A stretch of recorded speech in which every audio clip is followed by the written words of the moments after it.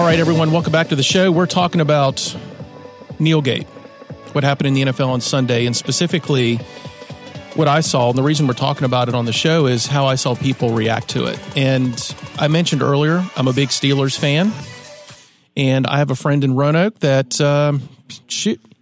he just happens to know Mike Tomlin. Dave, are you with us? Hey, guys, I am. Thanks for having me. So, Dave, before you start talking too much, let me give you an introduction, and I want to make sure I give you the best introduction that you've ever been given. Dave Lopez, and Dave, I'll let you speak as you want to later about kind of what you do and how you've been involved in getting to know Mike Tomlin through your nonprofit work there. But I knew some weeks ago that you were friends with Mike Tomlin because I saw you posting it on Facebook. And I tell you what, if I was friends with Mike Tomlin, I'd be putting that all over Facebook. And we know Mike has become the center of a firestorm. I was just listening on the radio to another program on my way in here this morning about so far the Steelers have the most paraphernalia being burned this week as of any other teams as a result of what happened. And you went on Glenn Beck. You were on Glenn Beck's program Monday talking about kind of the thought process that Mike was going through with this, and I've been watching your post all week long. You frequently post on this issue, and we track right on target with you. In fact, you were very much an inspiration to us wanting to bring this topic onto the show. From your point of view, what is happening with people right now? What's happening? Wow. I think we've lost our ability to reason, and that is just a difficult thing to get back. As long as there's as much fear, and everyone talks about racism. I really think the thing plaguing the country is racial suspicion. We're suspicious of each other. And as long as that anxiety and fear, on one side, it's the fear of losing America and everything it stands for. And on the other side, it's the feeling that nobody cares about a systematic history of oppression and injustice. That's a very powerful comment. And I didn't really think about the reason why so many people have been so angry is the fear of loss. Like that the NFL, the players are so powerful in the attention span of people that if too many people started to believe that the anthem shouldn't happen, or if the anthem is bad or America's bad, that it would actually believe. It's like so it's like a fight or flight reaction to what's going on, isn't it? It's exactly what it is. We are at a place where I think, globally, we can see a lot of turmoil. We're kind of getting used to a new level of chaotic living, and I think all that anxiety is playing into it. But I think people are more charged now, and when they get triggered, it's just all the more. They double down, and once that happens, there's no discussion being left, and also there's people even there's figures that are trying to manipulate this for gain, and there's politics involved and all those kind of factors that people know how to trigger and know how to set this group against this group. So, and people keep getting played right into it. It's just it's an awful. I'm very thankful you had me on the show, because it's just something that is just hard, like watching a slow train wreck. Yeah, it is. And Dave, let me ask you, how much do you think that social media plays into all this? I mean, where do you think we would be if Facebook didn't exist, if Twitter, if this stuff didn't exist? How different would this situation be right now? That's interesting. As much as people beat up on social media, I think what it does is exposes what we're all really thinking a lot quicker. And I'm not sure if I think it definitely has the ability to put an argument on steroids and make it grassroots, obviously much quicker. And the thing that people don't realize, a lot of people harp on about the media and is this, the media is that. The truth is, in this day and age, we're the media. We are. We're all the extension of the media now, and it's about the message that we're putting out. And most of us are parroting or putting out a message that someone else wants us to put out. Because we're not trained journalists. That's right. But we are part of their messaging system, and so these little sound bites that are devoid of context are meant to give you exactly what you want. You run with it. you meme it out, and then it's just a constant. Everyone's talking about. You guys mentioned this earlier, but everyone's talking about the big rebuttal to kneeling is it's this big, it's showing a disgrace for the national anthem and for fallen soldiers. And I'm a combat veteran, and I've never really seen it as such, not because I don't respect the anthem, because I've listened to what the players have said. Besides a couple, the majority of them, this has nothing to do with veterans. Can you bring more light to that, just because you have that contact with them? And the reason this is important for us and our audience is nobody I saw posting on Facebook has ever talked to an NFL player, and especially anything about this. And Dave, you're right there on the front line. So just educate us.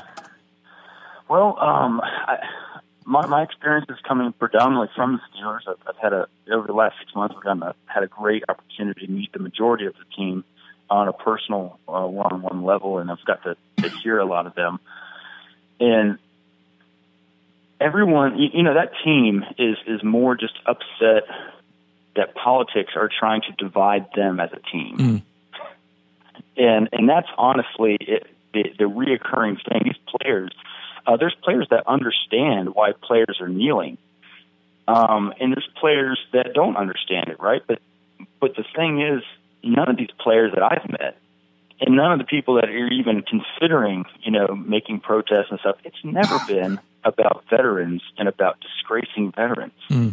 And so I really think that's an easy arrow to launch back, because and I'm not terribly convinced the majority of people launching it really believe that that's their real reason why they're upset. I think truly Americans are upset because they can't understand why anyone wouldn't see America in the same light as them. Yeah, which is just indicative of everything. I said that earlier. If you don't think the way I think, if you don't act the way I act, if you don't do what I do, if you don't say exactly what I say, then not only you're wrong, but you're a horrible person. And how do you pronounce his last name? Is it Villanueva? Is that how you pronounce it? Yeah. Okay. Alejandro Villanueva. So, of course, by Al. Al, perfect. So that makes it easier. Thank you so much. Thanks for making life easier. And I assume you know him. I do. Okay, so I spoke to Al after numerous times at this event. Oh, and I'd like to get your, because I'm going to share one thing, and then I'd like for you to comment on that based perhaps on something you've already talked with him about. So, of course, the only thing that really hit Sunday was that he was out there by himself with his hand over his heart, and the rest of the team. First, it was reported that they were in the locker room, and then when you saw the picture, you said, "Well, no, they're right there in the tunnel." And he was put on a pedestal as a veteran, a patriotic veteran that broke rank with the Steelers, and certain things started to come out, and you alluded to this on Facebook that there's more to this story, but at least you waited for the press conferences on Monday, where he stood up in front of the cameras and he said, "That's not the way it was supposed to happen.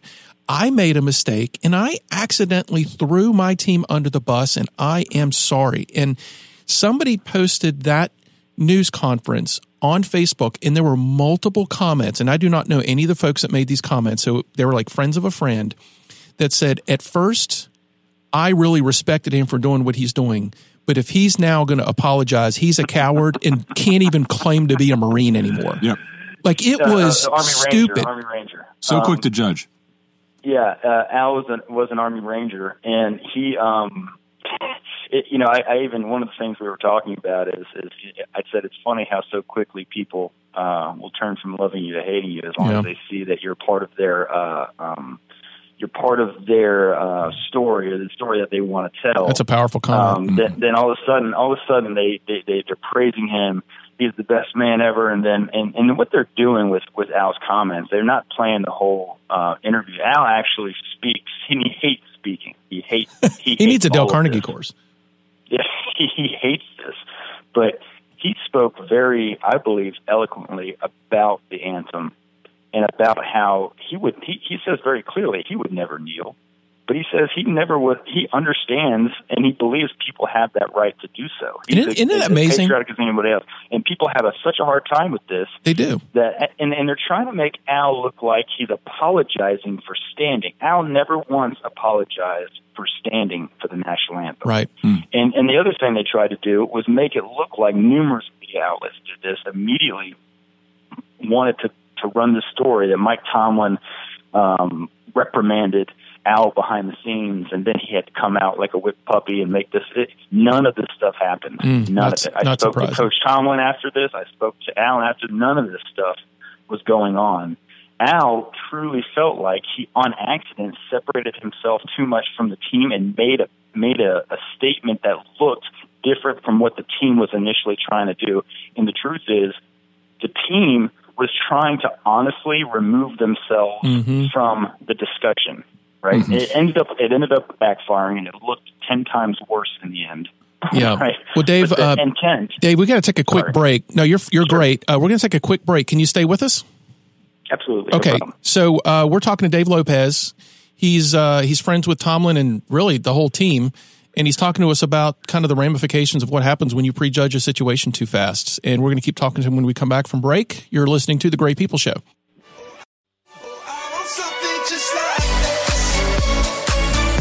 All right, we are back here on The Great People Show, talking about KneelGate. We have, before we went to break, we were talking to Dave Lopez. Dave knows the Steelers to the point where he talked to him this week. He did. Dave's got some good insights. I love that we are all the media now. I'd never thought about it that way before. Yeah. Dave, the producer asked me during the break if I was going to lose some Facebook friends over this show, and I said, I think it's guaranteed. I don't think I have an option. Once you put yourself out there, you're going to find your haters. And I'm curious from your perspective, because you've talked to Mike and probably some of these other guys. What are they feeling right now? Are they what are they feeling? I think the team feels a terrible sense of remorse for the message that they sent, because it wasn't the message they intended to send.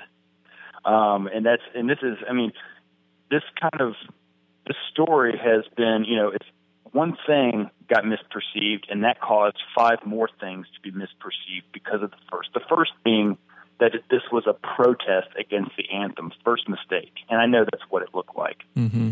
It was never that. It had nothing to do with that. They could not, Coach Tomlin laid down one thing for the team, that if they can't do everything together as a team, then they'll do nothing. Mm-hmm. They will do nothing as a team. And I really commend Coach Tomlin for taking a tough stance like that. His whole thing is about not letting the outside, politics and everything that people want to interject into the game. He's like, we don't want it at all. We don't want any of it. That's his thing. But what sorry. No, I was just going to ask Dave, but what did they think was going to happen when you protest something like our national anthem? I mean, nobody should be surprised by this outcome. It's not right. We're talking about why we need to do better at understanding all sides. That's what the show is about today. But really, what did people expect? Well, yeah, and I even talked to Coach before. He told me what he was about to do, and I said it's going to get misinterpreted, and he said I know. And what he knew that there was the potential for it to get misinterpreted. He cares about his team unity and about not isolating his team, because you know what, people have never known who the players that were considering protesting, even right now. Yep. Right? That's right. And the moment they find out who they are, what does the media do? Try to pit them against each other. Yep. They're already trying to pit Coach Tomlin against Al Villanueva. Yep. So I think once people see what this was really about, and I think there's a number of other things they're going to see about the Steelers soon, which I hope I get a chance to speak briefly about what the Steelers are doing behind the scenes. Do it. Let it out. But this is a team. Coach Tomlin and I became close after a Steel buddy of mine introduced me to a number of the players, and I was working with a few of them, actually doing some firearm training here and there with some of them. And then that led me to meet Coach Tomlin.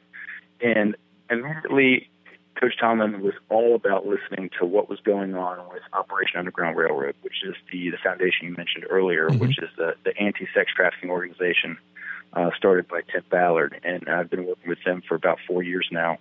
We go around, we exploit sex trafficking rings, and we actually rescue kids. We've rescued over 1,000 kids out of sex trafficking rings in the last 4 years. Wow. Our tagline is about becoming an abolitionist. We believe in abolishing modern-day slavery, and Coach Tomlin has been the number one supporter and has gotten the entire Steelers team to rally behind this cause. Wow. And that is what's going to come out soon. That's awesome. And this is, the problem now is there's going to be people that are so angry, they're going to think this is just some PR stuff because they got in trouble. This has been in the works for 6 months. Mm-hmm. But people have already, people have decided to double down. There was I believe there was a fire chief in Pennsylvania that called Coach Tomlin a dumb Nigger. Yep, he sure did. And so there's a lot of hatred right now. And honestly, I think Coach Tomlin's getting it from both directions, because people on the other side are arguing that he's kind of robbed those players the right to protest at the anthem. You see what's going on? Yeah, it can go any direction. Anything that is going to boil blood and create hatred, people are going to take advantage of that against him. And that's still why I think what he did was heroic in his intent. His intent was heroic. Yeah. Obviously, the way it played out and the perception of it, I understand completely. But when people see what's going on the rest of this year and what this team's going to be about, and I believe they're going to make it very well known what they're about, as long as people are open to listening and maybe considering that they weren't trying to make this big, loud, team protest against the anthem. I hope that's what happens and people actually listen. Well, but, I know Mike Tomlin doesn't know me, but if you get a chance to talk to him, especially, I'll even cut this audio out and you can send it to him because I think he needs to hear it. You can tell him I'm not mad at him for what he did. I'm mad because they lost to the Bears. I mean, seriously. Right. But Dave, we're gonna have you back on the show again someday. Shoot, bring Mike with you next time, please. Maybe I can. Some parting words for us, because beyond what happened with the Steelers, I know you're passionate about this topic. What do you implore to our listeners in society right now? Well, just briefly, I was, a guy who grew up in the South. I was a very much a Confederate-minded person who saw, a really different form of history that denied the history of this country. And this is the place that I'm available to link arms with my black brothers and sisters. There has been a systematic oppression in this country that is being denied, plain and simple. And it's led right up to current day. And it doesn't mean that anyone today is responsible specifically for the sins of the fathers that have committed these things. But there's a lot of people wanting to cover it up. Mm-hmm. On the flip side, there's the argument being taken too far, in my opinion, which is why I still do not support Black Lives Matter officially, because they have a position that states that law enforcement is systematically racist. And that I do not believe. And I do not believe the stats prove that law enforcement is systematically racist. But I will agree that there has been a history of oppression, even in the criminal justice system, even how laws have been made towards black men and women. So what I hear you saying is, let us stop painting things with a really big brush. Yes, and start looking people in the eye and looking people in the heart and say, can we talk? Can we talk? Most people are not trying to say we think cops are systematically racist on the other side, but that's what's being heard. Yeah. Dave, thank you. Being heard. Thank you so much for being on the show, man. You've added so much here. Thank you so much. Thank you guys for having me. Keep the fight up on that nonprofit, Underground Railroad. Thanks, Dave. Thank you guys. Thank you.